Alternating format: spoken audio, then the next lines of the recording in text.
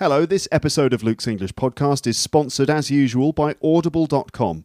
If you'd like to download a free audiobook, just visit audibletrial.com/teacherluke or just click one of the Audible pictures on my website.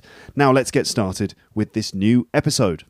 You're listening to Luke's English Podcast. For more information, visit teacherluke.co.uk. Hello listeners and welcome back to another episode.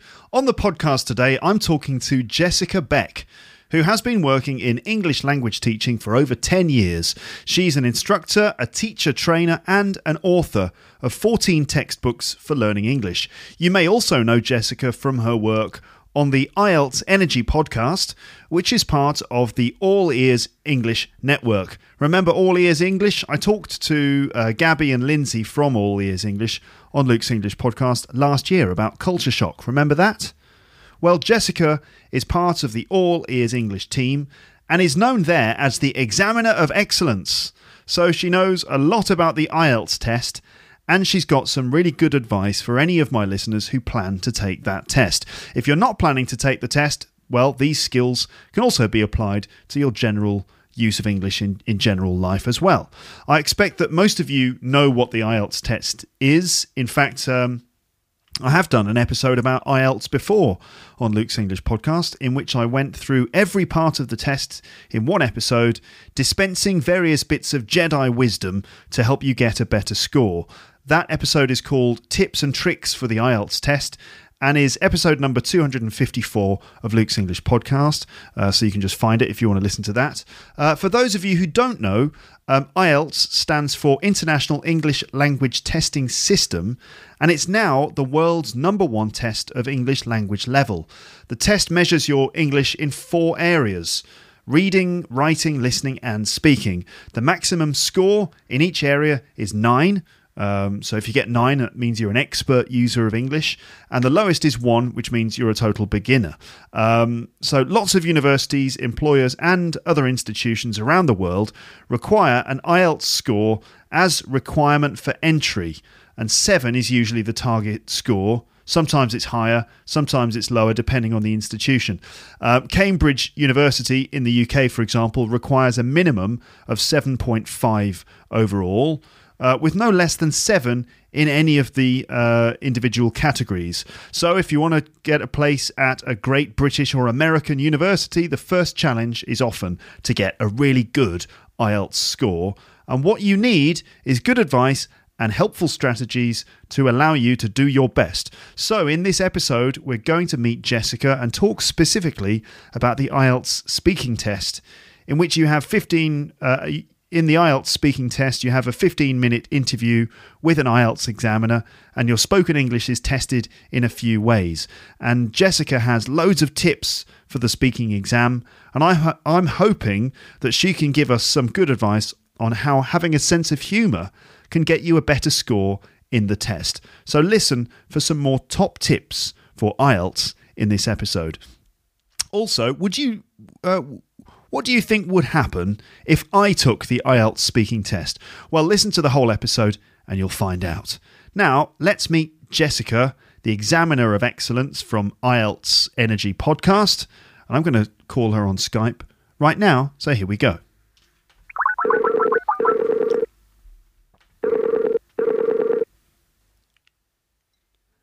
Hello? Hello, Jessica. Hey, Luke, how are you? Fine, thanks. How are you doing? Great. Nice to hear from you. You surprised me with your phone call. I did not expect this at all. Really? It's not like we emailed in advance to arrange the exact time. No, it's a complete surprise. Yeah, I just thought I'd give you a call to see how you are. Yeah, you're lucky you caught me at home, you know? I'm so busy. Isn't it? It's such a coincidence. This is, isn't it Monday morning for you? It is, yeah, but it's Labor Day here. So right. on Labor Day, funnily enough, nobody works. Right. So everything's closed. So it should be called No Labor Day, really? Exactly. That's never made sense to me. Yeah. I suppose, me neither. We have Labor Day too, but I don't think it's today. Because No, it's different. No. I'm sure it commemorates something, like something happened in history to decide that today was when all workers got to not work, but I have no idea what that was. I think there are sort of different Labour Days in different parts of the world. It's probably possible, Jessica, to somehow travel around the world and not work.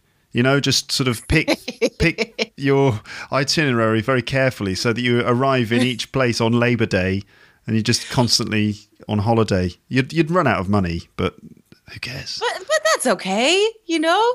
If you just save up for like a year, and plus some countries have so many holidays. Like I lived in Cambodia for a couple years, and they have the most holidays of any country in the world. Seriously, how many holidays do they have? Oh my gosh, I don't know, but like every month, I would say 3 out of the 4 weeks there'd be a holiday. Like there was at least like 2 or 3 holidays every month. Oh my God, I've got to move to Cambodia. That's brilliant. I thought France had a lot of holidays. There's nothing compared to. And France does also, right? Is that where you are now? Yeah, that's right. I mean, I'm currently in Paris. I'm sitting in my flat, looking out the window, looking at the Eiffel Tower at this moment. Get out of town. Yeah, seriously, I've got the Eiffel. Yeah, really. I can see the Eiffel Tower. It's amazing. I'm living in some sort of cliche of Paris, where I can see the Eiffel Tower out of my window, and if I open the window, I hear the sounds of accordion players down in the street below, and Woody Allen is making a movie here, and there's some jazz music in the background. Exactly, that's right. There's gentlemen riding around on bicycles with baguettes under their arms. You know, the usual cliches. But it's a mime on a bicycle. That's right. Baguette, right? He's miming having a baguette. There's not actually a bicycle. He's just pretending to ride a bicycle. That's right. Yes. While holding a baguette. It's fantastic. It's really fantastic. So you're in Portland, aren't you? Which is on the west coast of the United States of America. Of America. Yeah. I love Portland. Portland's amazing. Have you seen the show Portlandia?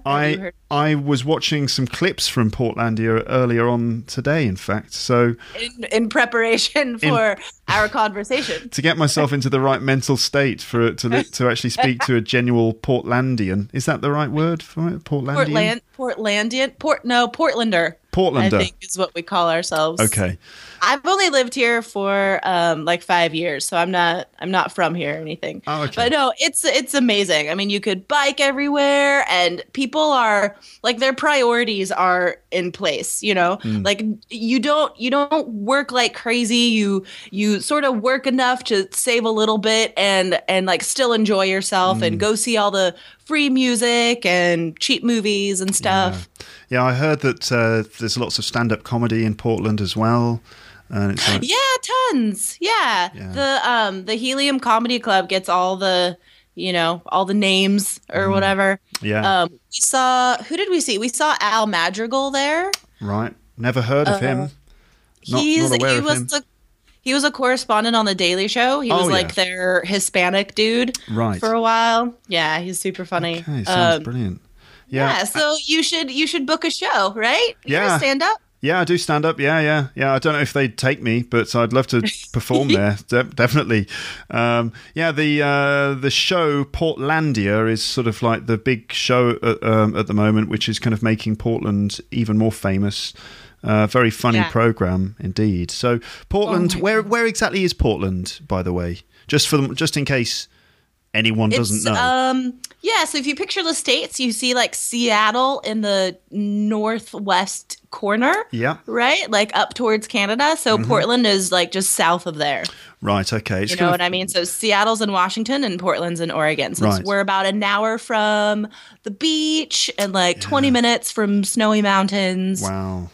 Sounds amazing. Sounds brilliant. I was in San Francisco just a couple of weeks ago and absolutely loved it, but we didn't have enough time to venture any further north. But if we had more time, we would have gone all the way up, visited Portland, Seattle, maybe all the way up to Vancouver in Canada.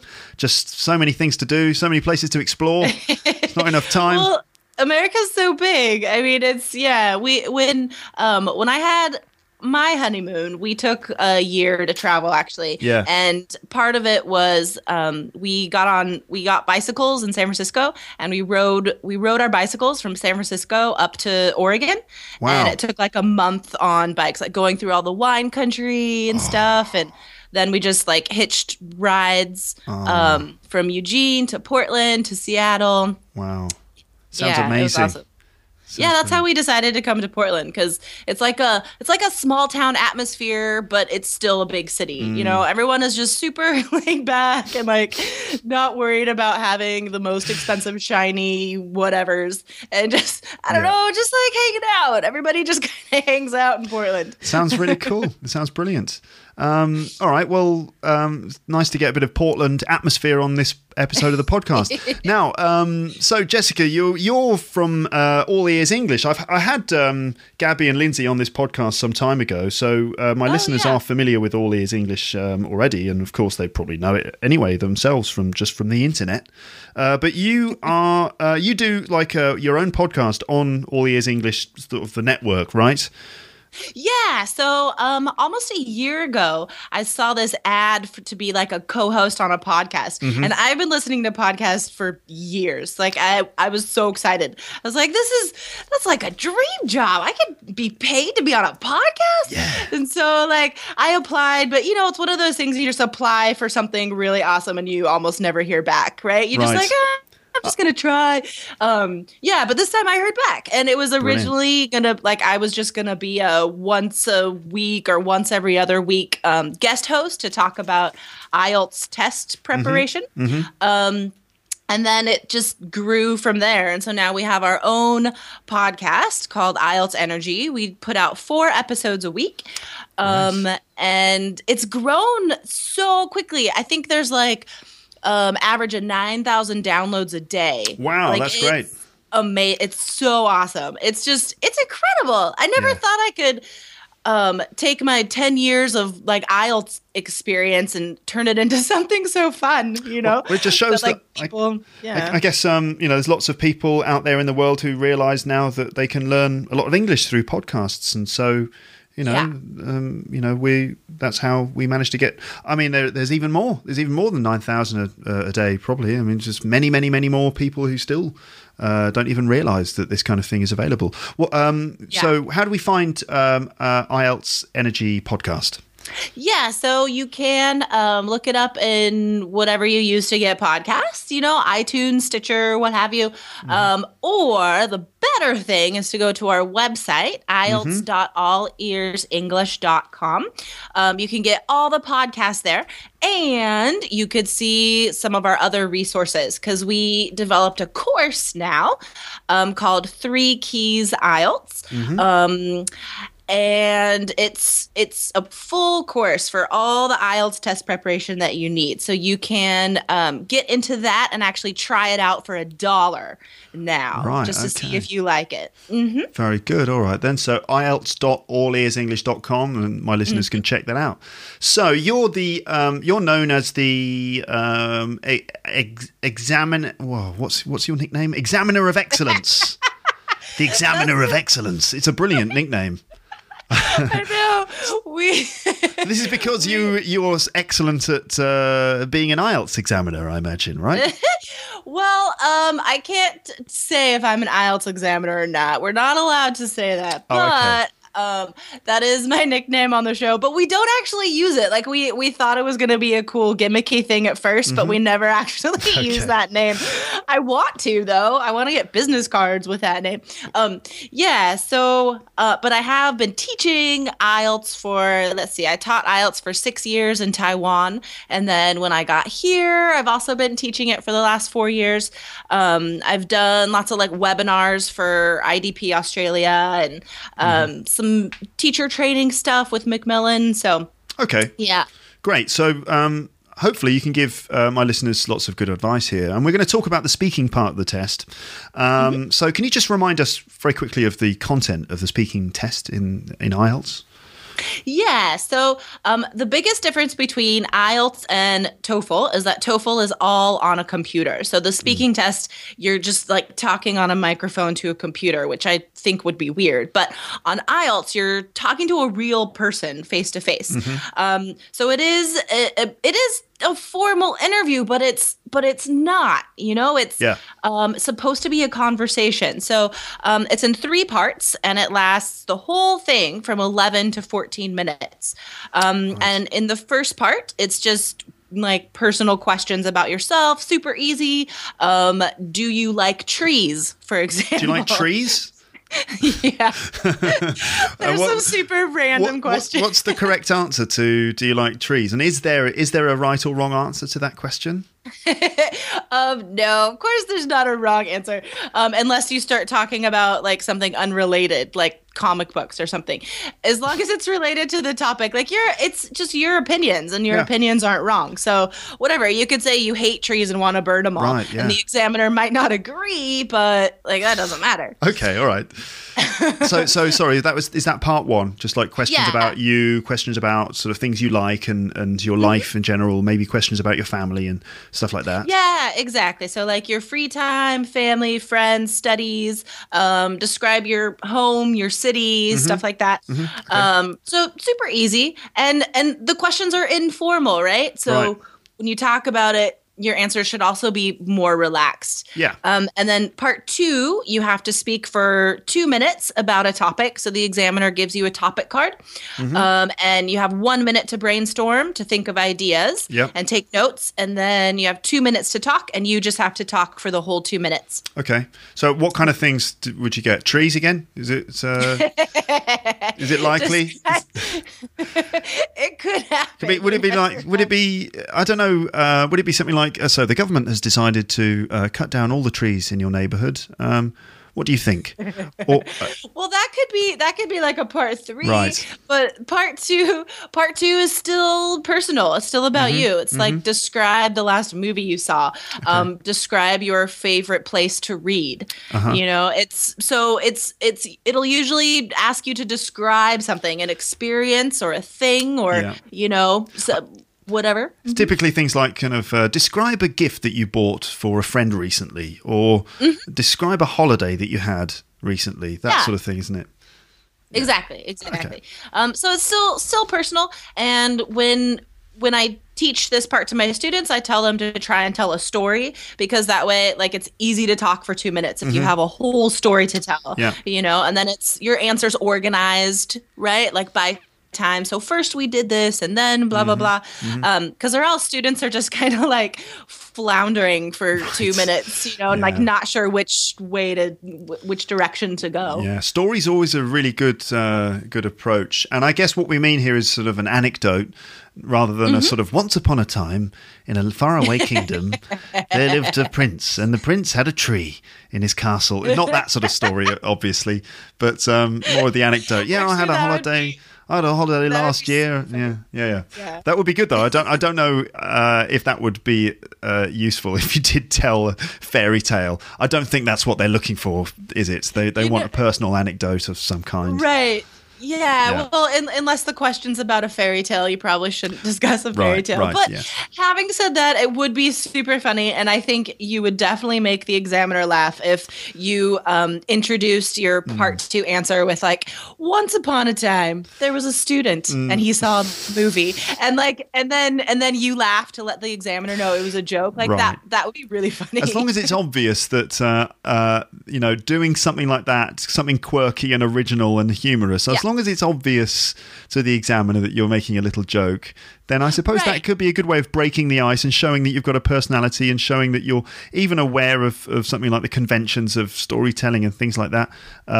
Exactly. But I guess really that's a bit of a risk. I think that probably is better just to give a genuine account of something that happened to you, I suppose. But we'll look a bit more about humour and stuff in a second, right? What about in part 3 is the discussion, isn't it? That's just where there's so Part 3 is a little more formal. So a lot of the topics and questions will be similar to writing task 2 questions, for example. So it's a lot about your opinions, and you have to compare and contrast things or give advantages and disadvantages, make predictions, stuff like that. So the topic is going to be related to part 2. So if in part 2 you had to describe the last movie you saw, then part 3 will be about like, should actors get paid that much, or what makes a movie successful? Why does the public still enjoy going to the cinema? Is downloading wrong? Stuff like that. So the topic will be related, but they will be more formal type questions. Okay. All right. That's the overview of the whole test. So what do you think is a common mistake that many students make in the speaking part of the exam then? It comes from not knowing what the examiner wants. That's the first thing. Students can approach the test in so many ways, and sometimes they'll just, go to a test prep class that's not even related to IELTS. Maybe it's a TOEFL class, and it doesn't prepare them. First, you really have to know what the examiner wants on the test. Yeah. And from not knowing that, people approach the speaking test all wrong sometimes. And it's extremes, right? You have this one end of being super formal. I picture a student in glasses and a tie and just sitting super straight, staring directly at the examiner, just being sort of scary. And every answer starts with some sort of memorized lexical chunk, I am of the opinion that. And so it's awkward. And in part 1, the examiner might say, describe your hometown. And the student would be like, I am of the opinion that I was born in Taipei. That doesn't make any sense. Yes. Formalized, memorized phrases and robotic kind of repetition of stuff that has been memorized rather than a genuine response in the moment, sort of an authentic kind of response. Exactly. Yeah, so why this is wrong is, and some students would say it's better to do that than, just be too relaxed or whatever. But honestly, being too relaxed it's still wrong, but it's probably better for your score. So the other side is being too relaxed, and that, I just find that sort of disrespectful. Right. If a student walks in the hoodie with the baseball cap over his eyes, and just super slouchy in the chair, and I say, so describe your hometown, and he's kind of well, it's, it's okay, or whatever. That's also not acceptable. How these things will hurt the score. I just want to give your listeners an idea of the real impact of these behaviors, because you're graded on 4 things. So the first is fluency and coherence. If your answers are too short, like the relaxed guy, or if your answers don't quite make sense, like the too formal guy, then that's going to hurt your fluency and coherence scores, because it's not appropriate and it's not going to make sense. It'll also hurt your vocabulary because you're not using the appropriate vocabulary for the question, right? So that score is going to go down. And then pronunciation, of course, if you're too formal, then you're speaking like a robot because you're nervous or whatever, then that's going to make your pronunciation score drop. Yeah. Okay. Very interesting. Could you just throw a few questions at me and I'm going to respond to them in either an appropriate or inappropriate way? Right. So it'll be one of 3 responses. It'll either be the very formalized robotic person who has no personality, or it'll be the sort of chilled out kind of bloke who's whatever. What's up, dude? Yeah, or it'll be just me being normal. All right. Okay. So throw me a few questions and I'm going to respond to them in one of those ways. My listeners can guess which one it is. I think it'll be obvious, but let's do it anyway. It's like a quiz. Okay. So tell me about where you're living now. I live in Paris. It's it's in France and that. You know what I mean? This is a Mancunian accent, by the way, a sort of Mancunian. You know the Gallagher brothers from Oasis? Yeah, it's capital of France, you know what I mean? Paris. It's all right. It's all right. Those are French people. I'm not. That's a really good example of where like even a native speaker would do really horribly on the exam. Oh, so funny. Okay, can you? And if you had an American examiner, like the American examiner might not even understand. Really? You. They'd be like, they're not familiar with that accent. That's what they are from Paris, man. You know what I mean? Like it's like in France and all that. Like, what is that even English? Yeah, it is hard to understand. Okay, I'm gonna ask you another question. Okay. So, do you enjoy taking photographs? Thank you for your question. Photographs are interesting. I like photographs. It has been known that humans regard photographs as emotionally important. I find it difficult to engage with human emotions, but I understand the importance of photographs in human interactions. For example, holidays. That's good. I'm going to stop you there. That was good. Was that? Is that a good response? Is that the way it should be done? I think if you were auditioning for the show Humans, then you would be in there. Really? But for the exam, not so great. Okay, all right. Give me another one and let me try again. Okay. Do you often read the newspaper? Yeah, I do. Well, actually, I say that. I don't really read the newspaper much anymore because I rarely get. The only time I read the newspaper is if I see one lying around and I'll pick it up. But most of the time, I just get my news from like my phone. I've got the like a news app, and it just gives me updates of news stories. And so I tend to just read news on my phone. So I don't read the newspaper much anymore. Yeah, that was perfect. Yay! You get a 9. Okay, so that's how it's supposed to be done. Okay, yeah. All right. So, what about humour? Yeah, go on. In that first part, students should answer between like 2 to 5 sentences, I usually say. So it has to be complete sentences. Yep. So, like the informal guy just has like grunts and one-word answers, right? And then, but you want to try to always have complete sentences, even though that's not really authentic because native speakers don't speak in complete sentences all the time. So it's not super authentic, but nevertheless, if you want a good grade, you have to always give complete sentences. Okay. All right. Very interesting. What about humour? Because obviously on Luke's English podcast, I was going to say we are big fans of humour, but it's just me, man. I love humour and I've got a special interest in comedy and humour and things. What do you think about using humour in the speaking part? Do you recommend that?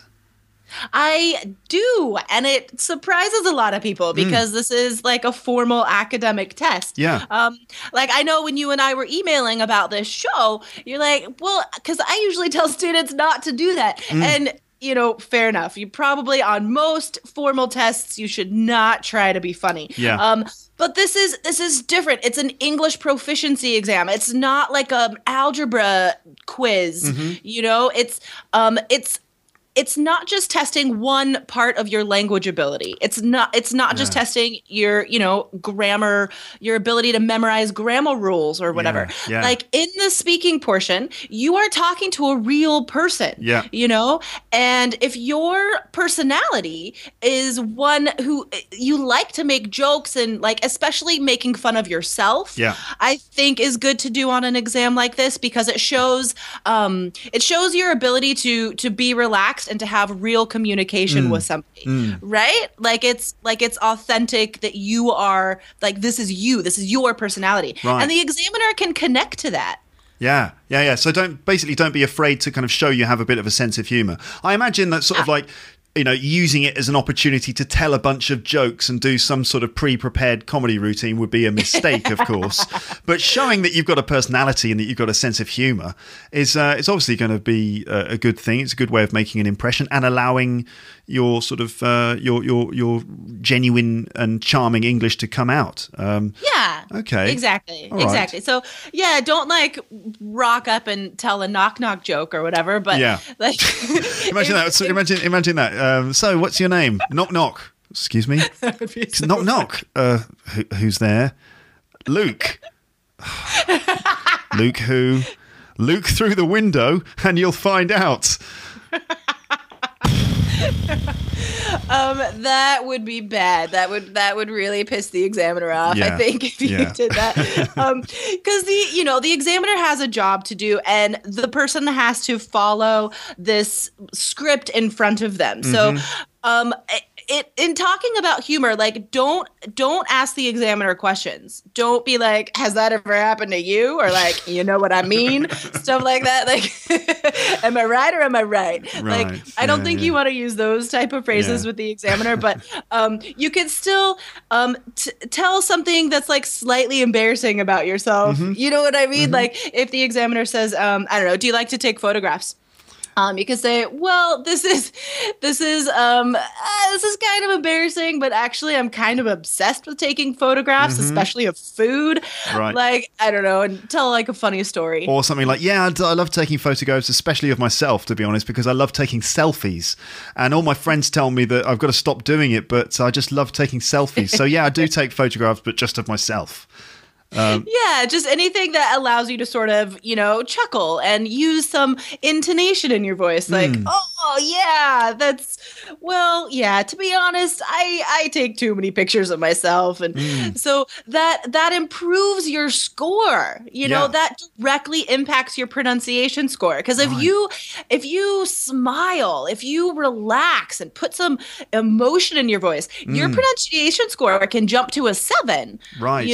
From like this robotic 5, you could push that up to a 7 or higher if you just relax and just be yourself. Right. Okay. Yeah. Great.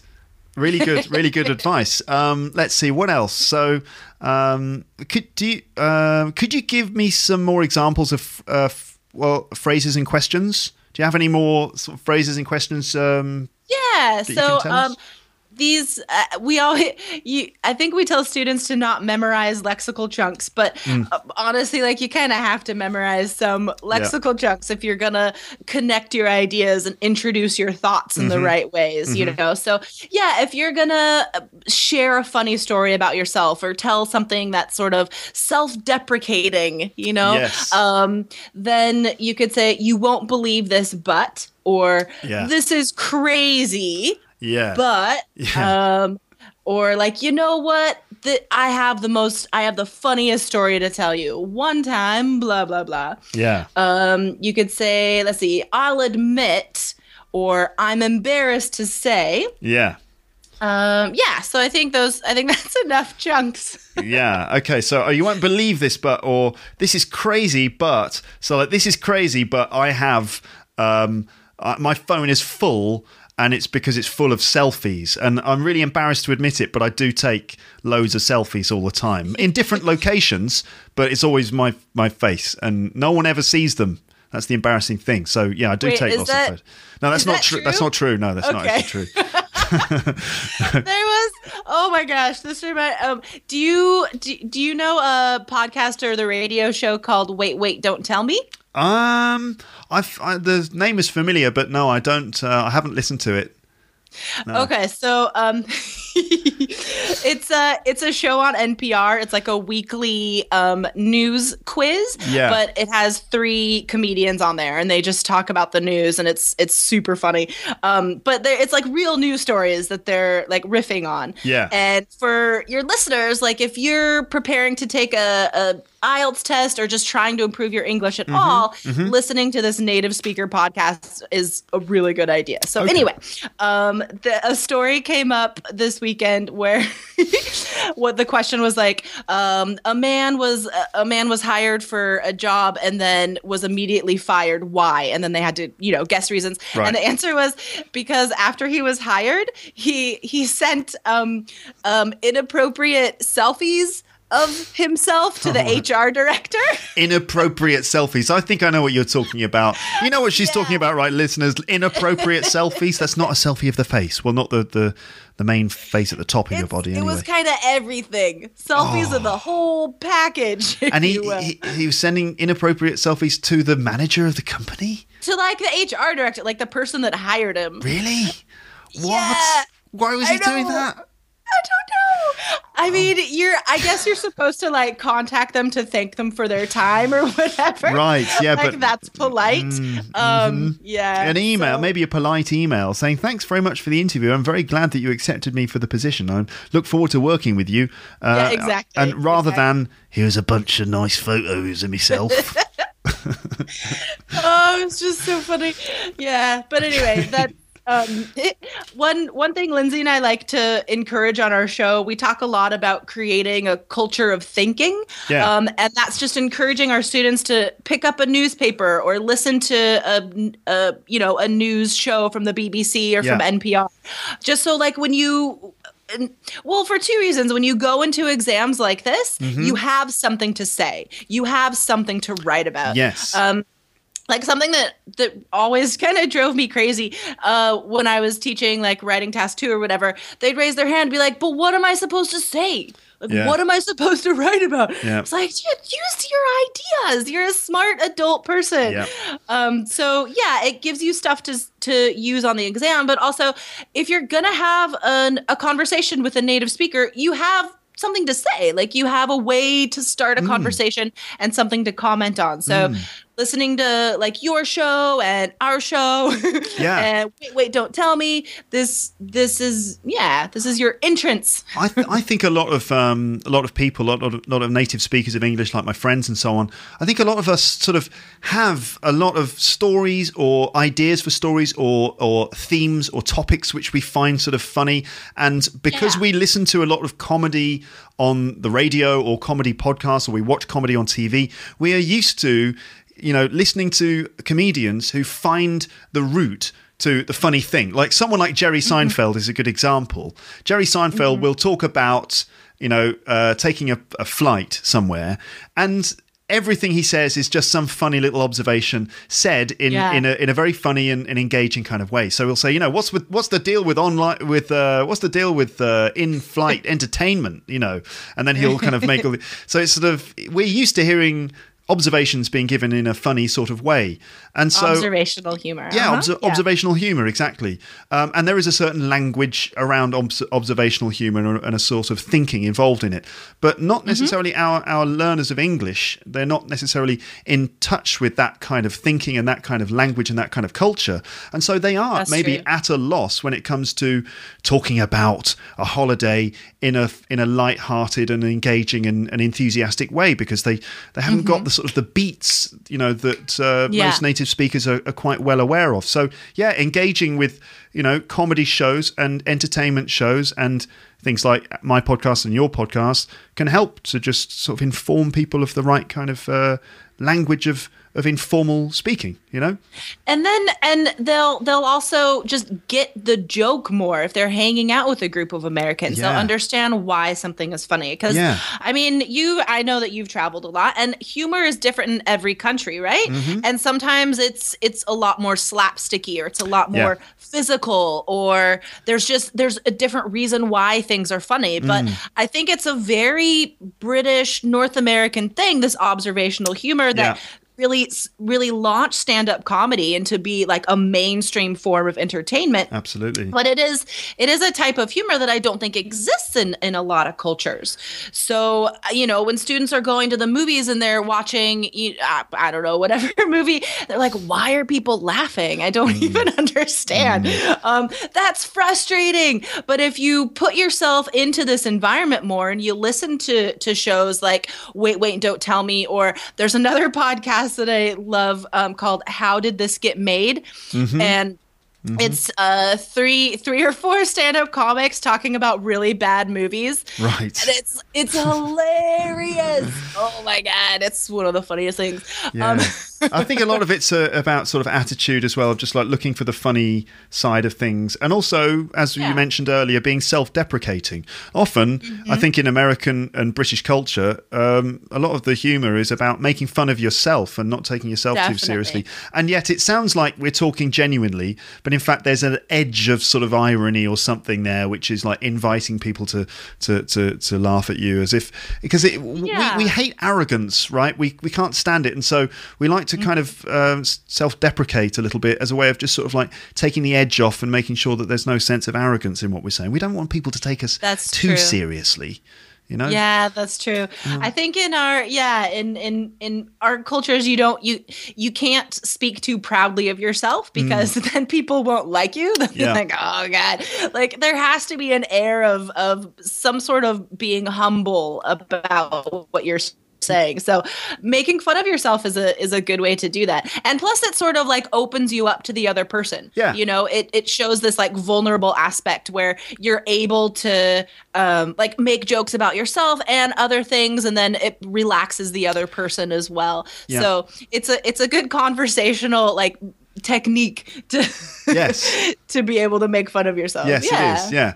Okay, all right. So I hope my listeners are paying attention and sort of making notes on these things. I say making notes. Actually, a lot of the things that we are saying here, Jessica, will be available on a page for this episode on my website. So a lot of them can actually read little summaries and bits of information that we're actually saying on the page for this episode. Now, could you give me a speaking test? Do you think you could do that? I could. Because I wonder if my listeners are interested in actually hearing me doing the speaking test. I'm wondering actually, Jessica, if I should do it as myself or if I should pretend. I think I should probably do it as myself. Do it as yourself. Yeah. Do it as yourself. I know that our listeners, some of their favorite episodes are when we give example answers because students really, really love to hear example answers. So at native speaker, how would you do it? I think that's a lot better. Okay, so let's imagine that I've signed up to do the IELTS exam for whatever reason, and I've just walked into the room and I sit down and you're the examiner and I'm the student, and so I'm going to take the IELTS exam. Let's see if I can actually pass the exam. Wouldn't it be embarrassing if I got like 2 or something? That's impossible. It's unlikely, isn't it? Let's be honest. That's impossible. But native speakers don't always get 9s, but I think that's just because they don't know what the exam is about. Yeah, it's not that common. It's not like everyone who's a native speaker automatically gets a 9, which is something I tell my students that this is a difficult exam for everyone. Everyone finds it difficult. It's meant to be. It's designed that way, isn't it? To challenge everyone who takes it. Anyway, I'm going to try not to stress out too much or anything. I'm just going to try and relax, be myself. Breathe. Just breathe. Yeah, don't forget to breathe. Chant a mantra to yourself. Okay, so I'm ready. So what happens on exam day? So you come in, I look at your passport, what have you. And then I turn on the recording. So the test is always recorded. So don't let that make you nervous. Okay. And in part 1, I'm just going to ask you some questions about yourself. Okay. So where are you living at the moment? At the moment, I'm living in Paris, which is an amazing place to live. And I've been living here for about 3 years. So yeah, I'm living in Paris, in the center of Paris, in the 9th arrondissement. It's very nice. Why do you enjoy living there? Well, I mean, it's Paris, isn't it? It's famously one of the top cities in the world, and there are these beautiful buildings everywhere and loads of great restaurants. It's an extremely attractive place, and it just feels like I'm living in a Hollywood sort of. I feel like I'm living in a Woody Allen movie. It's amazing. Yeah. Are there many shops near your apartment? Yeah, in fact, I live in a place with lots of shops nearby. I live in an area which has been gentrified over the last few years, and all these little boutique shops keep springing up on the streets around where I live. So just over the road, there's this super cool shop that sells these really trendy T-shirts and caps and things, and other little shops that sell jewelry and things. Yeah, it's loads of really nice little boutique. I can't believe I live here, to be honest. I don't shop in these places. I can't afford it, but they're nice to have around. Let's move on to the topic of contacting people. How do you usually contact your friends? I tend to contact my friends by text message, actually. I don't know why. I just prefer to use texts rather than calling them. I don't know if this is just because I'm antisocial, but I prefer to just, write texts, and I like to add smileys and things in my text. So it tends to be by text message, usually. Yeah. Do you find it easy to keep in contact with friends and family? Yeah, I do. I mean, now that we've got the internet and everything, it's really easy. I mean, even though I live in another country, and most of my family are back in the UK, it's really easy to keep in touch, just with things like WhatsApp and Skype and all that sort of thing. So I actually find it pretty easy. Although some members of my family are a bit lazy and they don't respond to my texts, which is very annoying. But generally speaking, no, it's great. So I can keep in touch with them easily using my mobile phone. In your country, did people in the past keep in contact in the same ways as they do today? Well, no, not really. No. I mean, it used to be, God, I mean, it depends on how far you want to go back. People used to use things like carrier pigeon. That used to be that was like the WhatsApp of its day. And what people used to do is using a sort of a quill, not like a normal pen, but a quill made from a feather. They would dip the quill into ink and then scrawl some very carefully worded formal letter, and then attach it to the leg of a pigeon, and then sort of very ceremoniously launch the pigeon out of a window and then watch it fly off into the distance in a very romantic kind of way. It's very romantic in those days, unlike these days when we use a text message. There's nothing romantic about a text, is there really? I would love to receive a carrier pigeon letter. Yeah. That would be amazing. That would make my year. Little leather container on the leg. And you open it up. But would you really want to touch like a pigeon? Would you really want to get your hands in there like that? Well, no. One of my carrier pigeons, they're very finely, well looked after, very finely bred. Nothing but the best carrier pigeons. Nothing but the best for my messages. The carrier pigeon's a very different beast to the city pigeon that's covered in crap. Like a carrier pigeon is like very well maintained, beautiful specimen. And when they live in gilded cages. Yeah, exactly. They fed caviar. That's right. When you receive a message from me, you'd know it, because it would be like this incredibly beautiful bird with amazing plumage would arrive at your windowsill, and you'd be like, oh, a message from Luke Thompson. Maybe like a special bauble around its neck from the shop across the street from your apartment. Yeah, exactly. It'd be like a cool hip hop pigeon. You know what I mean? Hip hop carrier pigeon. Yes. Just to let your listeners know, on the test, the examiner is not allowed to comment on anything you're saying. So that makes some people nervous, because they're like, the examiner just stared at me and just went on to the next question. So the examiner's not allowed to comment, right? Right. The person can't even say like, oh, that's interesting. Like nothing. They just have to ask the question. So yes, okay. Did I go on a little bit in some of my answers? Were some of my answers a bit too long?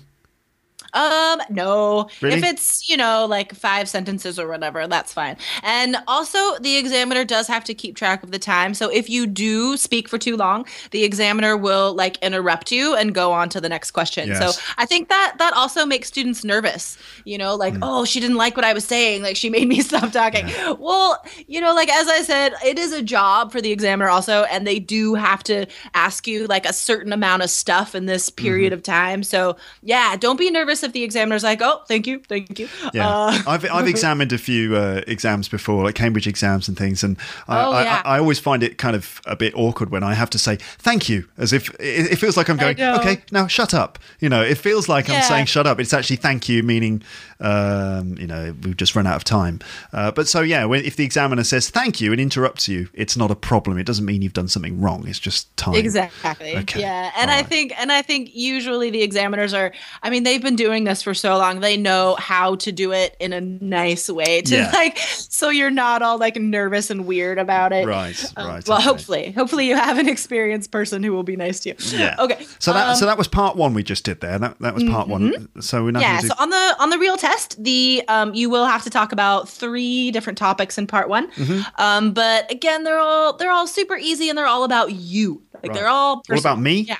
All the questions are about me? They're all about Luke Thompson's podcast. Really? So just listen to every episode and memorize a couple, and you'll be fine. Okay. All right. All right. So part 2? In part 2, In part 2, I'm going to ask you to speak about a topic for 1 to 2 minutes. You will have 1 minute to prepare your answer and make some notes if you wish. Do you understand? Yeah, I do. Yeah. Okay, and then I will pass you a paper and a pencil, and then I'll give you the booklet and show you the topic card. And you can't change the topic. Like, even if it's about something you are not familiar with, doesn't matter. You have to talk about what I tell you. So this topic card says, describe a party that you enjoyed. And then there are 3 bullet points under that. You don't have to talk about the bullet points, okay? You only have to talk about that topic. So if you can tell a story about a party, then that's, that'll fill the 2 minutes. Okay. And what are the 3 bullet points that I have on this one? It says, whose party was it and what was it? What was the party? Yeah. Where was the party held? And what did people do during the party? Okay. And then at the bottom of the card, it says, and explain what you enjoyed about this party. All right, then. Okay, so do you want 1 minute to take notes? I've already taken notes, so that counts as my minute. I think I've already had my minute. Okay, let's go. Let's do it. I'll keep track of the time. Okay. Okay. Can you? And then the examiner says, "Can you start speaking now, please?" Oh, all right. So do you want me to start speaking now? Yes. Please. Okay. All right. So I went to a party at the weekend, actually, on Saturday night, and it was really, really good fun. Let me tell you about it. Basically, what happened was that my wife was invited to this party, and well, if she was invited, I was invited too. You see, because that's the way it works in a marriage. So it was one of her best friends having her 30th birthday, and this friend, who's called Roxanne, decided that the theme of the party would be rainbows, because she's all into rainbows. She loves rainbows. She loves rainbows and unicorns. And so she decided that rainbows would be the theme of the party. And loads of people were invited. There were like 75 guests, which was brilliant. And before we came to the party, everyone was given a colour. So we were given different colour groups. So there was like, all the colours of the rainbow: red, orange, yellow, green, blue, and purple, and all that. And so my wife and I were in the yellow category. So we had to dress up in yellow costumes. And so, first of all, I was really nervous. I was thinking, oh God, I'm going to look like a right idiot dressed in yellow. I don't have anything yellow. So I had to borrow some trousers from a friend and a T-shirt from another friend. And my wife and I went to like a little gift shop and we bought some fancy dress stuff. She bought like this feather boa made of yellow feathers. And I bought a yellow wig made of yellow feathers. And so when we put all this stuff on, she was wearing like this really nice yellow dress and I was wearing all my yellow stuff with a yellow wig and everything. We put it all on. We actually it looked really cool. It looked really great. And suddenly, with all the stuff on, we both felt like having a really good time. So we went to the party and it was held in this sort of art gallery thing that Roxanne knows someone who owns this art gallery space, so that's where the party was. And we arrived and it was full of people in crazy ridiculous clothing in different colours, and they were all the colours of the rainbow. And for example, the red people were sort of dressed... Okay, that's 2 minutes. Oh, Thank okay. You. Well, I had a really good time anyway. And then the examiner usually asks one closing question, like, do you like to throw parties? I prefer to go to other people's parties, to be honest. Okay, just because and that closing question, you only have to give like a 1-sentence answer. Oh, okay. Yeah. So the purpose of that closing question is actually not to get you to talk more, but to just finish part 2 in a I don't know, like a cohesive way, just to get you to stop talking and let you know that it's time to finish. Okay, all right. Yeah. So don't worry about that last question. It doesn't matter. Like, okay. You could literally give one word and it'd be fine. Okay. Okay. And then the examiner says, thank you, and takes back the booklet, the paper and pencil, and says, you have been talking about a party you enjoyed recently. Mm-hmm. In this part, I'm going to ask you some more general questions related to this. Okay. First of all, let's talk about family parties. What are the main reasons why people organize family parties in your country? I suppose one of the main reasons is just to get just to have an excuse to get the family together. Sometimes you need an excuse to bring everyone together, especially if you're all grown up and you've moved out of the parents' house and everything. And it's just nice to have a reason, have an occasion for everyone to get together. And there may be specific times like a birthday or maybe even a funeral or a marriage or something like that. But normally it seems the main thing is just to give everyone a chance to get together and catch up and stuff like that. Yeah. Do you think all the family members look forward to these get-togethers? Well, it's always complicated. I think it's not just my family, but I think probably any family, there's always some complication. And, Christmas is a perfect example of that, the idea is that it's meant to be this great sort of occasion where the family is all very nice to each other. It's all about giving and receiving and sharing time together. But in fact, a lot of the time, it seems families just, they feel forced to stay together and there's lots of friction and they argue and people end up, sort of storming out and getting drunk and it's a total disaster. So, that's what happens in America as well. Oh, good. I'm glad it's not just in the UK.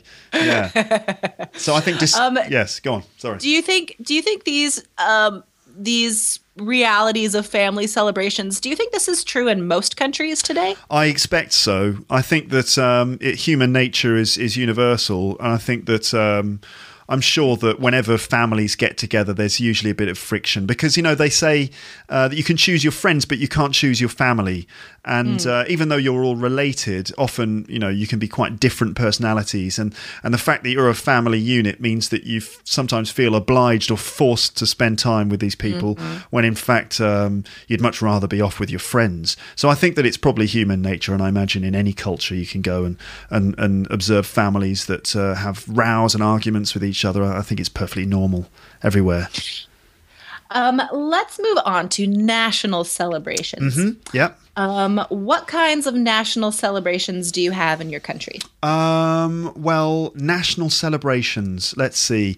Well, I mean, we've got the royal family in our country, and there are occasionally big national celebrations that revolve around the royal family. For example, not long ago, we had the royal wedding between Kate Middleton and Prince William.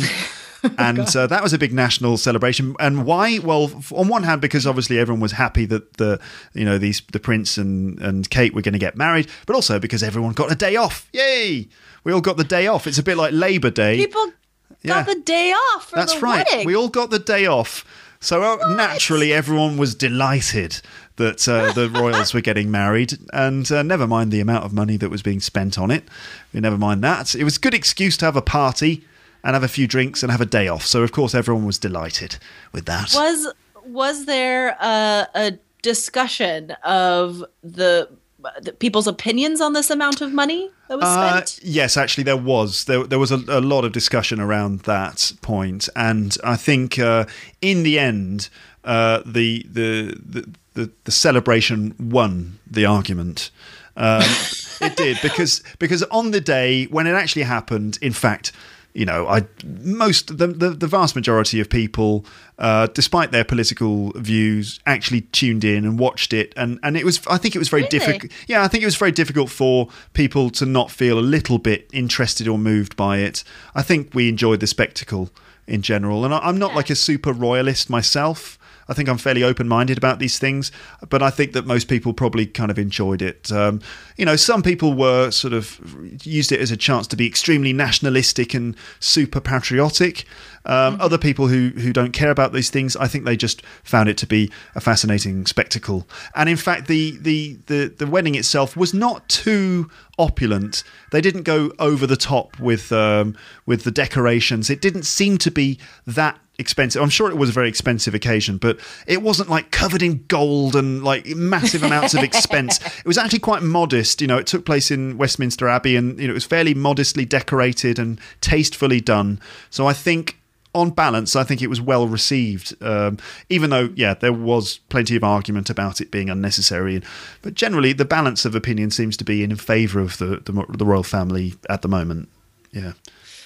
I think it's might be more in favor of the royal family than your nation's leader right now. Well, yeah, David Cameron. Yeah. Here in the news. David Cameron. Unfortunately. Yeah. But this isn't a politics podcast. So. No. Anyway. Yeah, so that was good. So in part 3, those are the types of questions you're asked. Like a lot of questions about cultural traditions, your opinions on the current state of society and how it's different than the past, how might it be different in the future.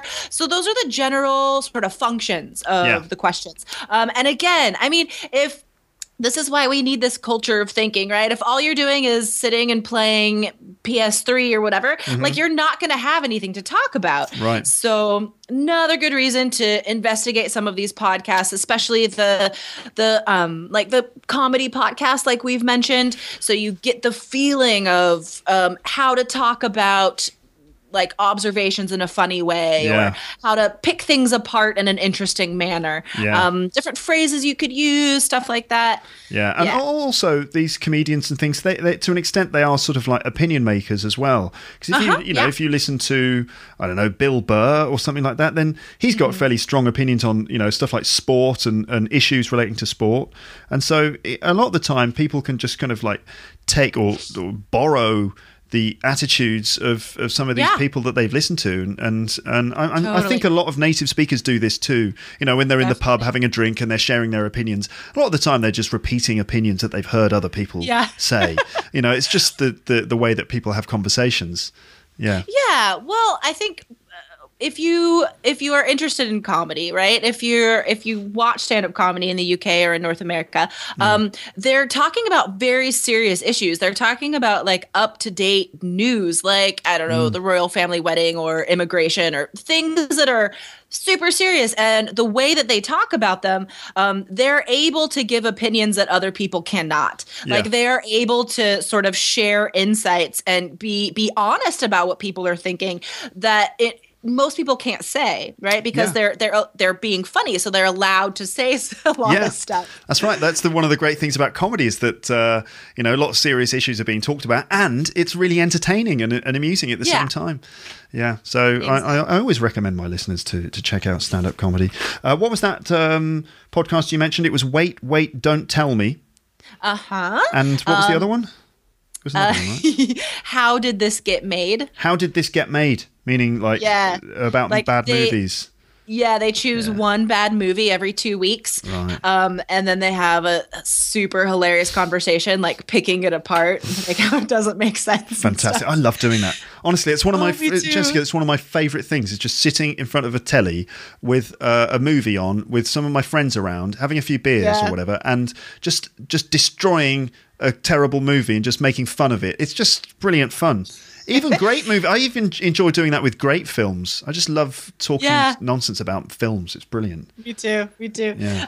Do you remember that show, Mystery Science Theater 3000? No, I've never heard of it. Oh my God, it's pretty old. I don't know how old you are, but I think it's from the 90s. But there have been some like resurgences of it on Comedy Central, and it like the premise of it was like what you saw on your TV screen was like a movie screen with a guy and a robot sitting in front of it, and so you're watching the movie with them, and they're talking about it the whole time. Yeah. It's so funny. I'm sure you can see stuff on YouTube. Mystery Science Theater 3000. Mystery Science Theater 3000. All right, I'm going to check it out. All right. Well, so how did I do in the speaking exam then? I mean, what do you reckon? I know it normally takes a long time to come to a conclusion about someone's score, but what do you reckon? What kind of score do you reckon I got? I would give you a 9. Yeah, really? I'm gonna commit to a 9. I'm glad. To be honest, I'm relieved. If I'd got anything less than a 9, I would have been a bit worried.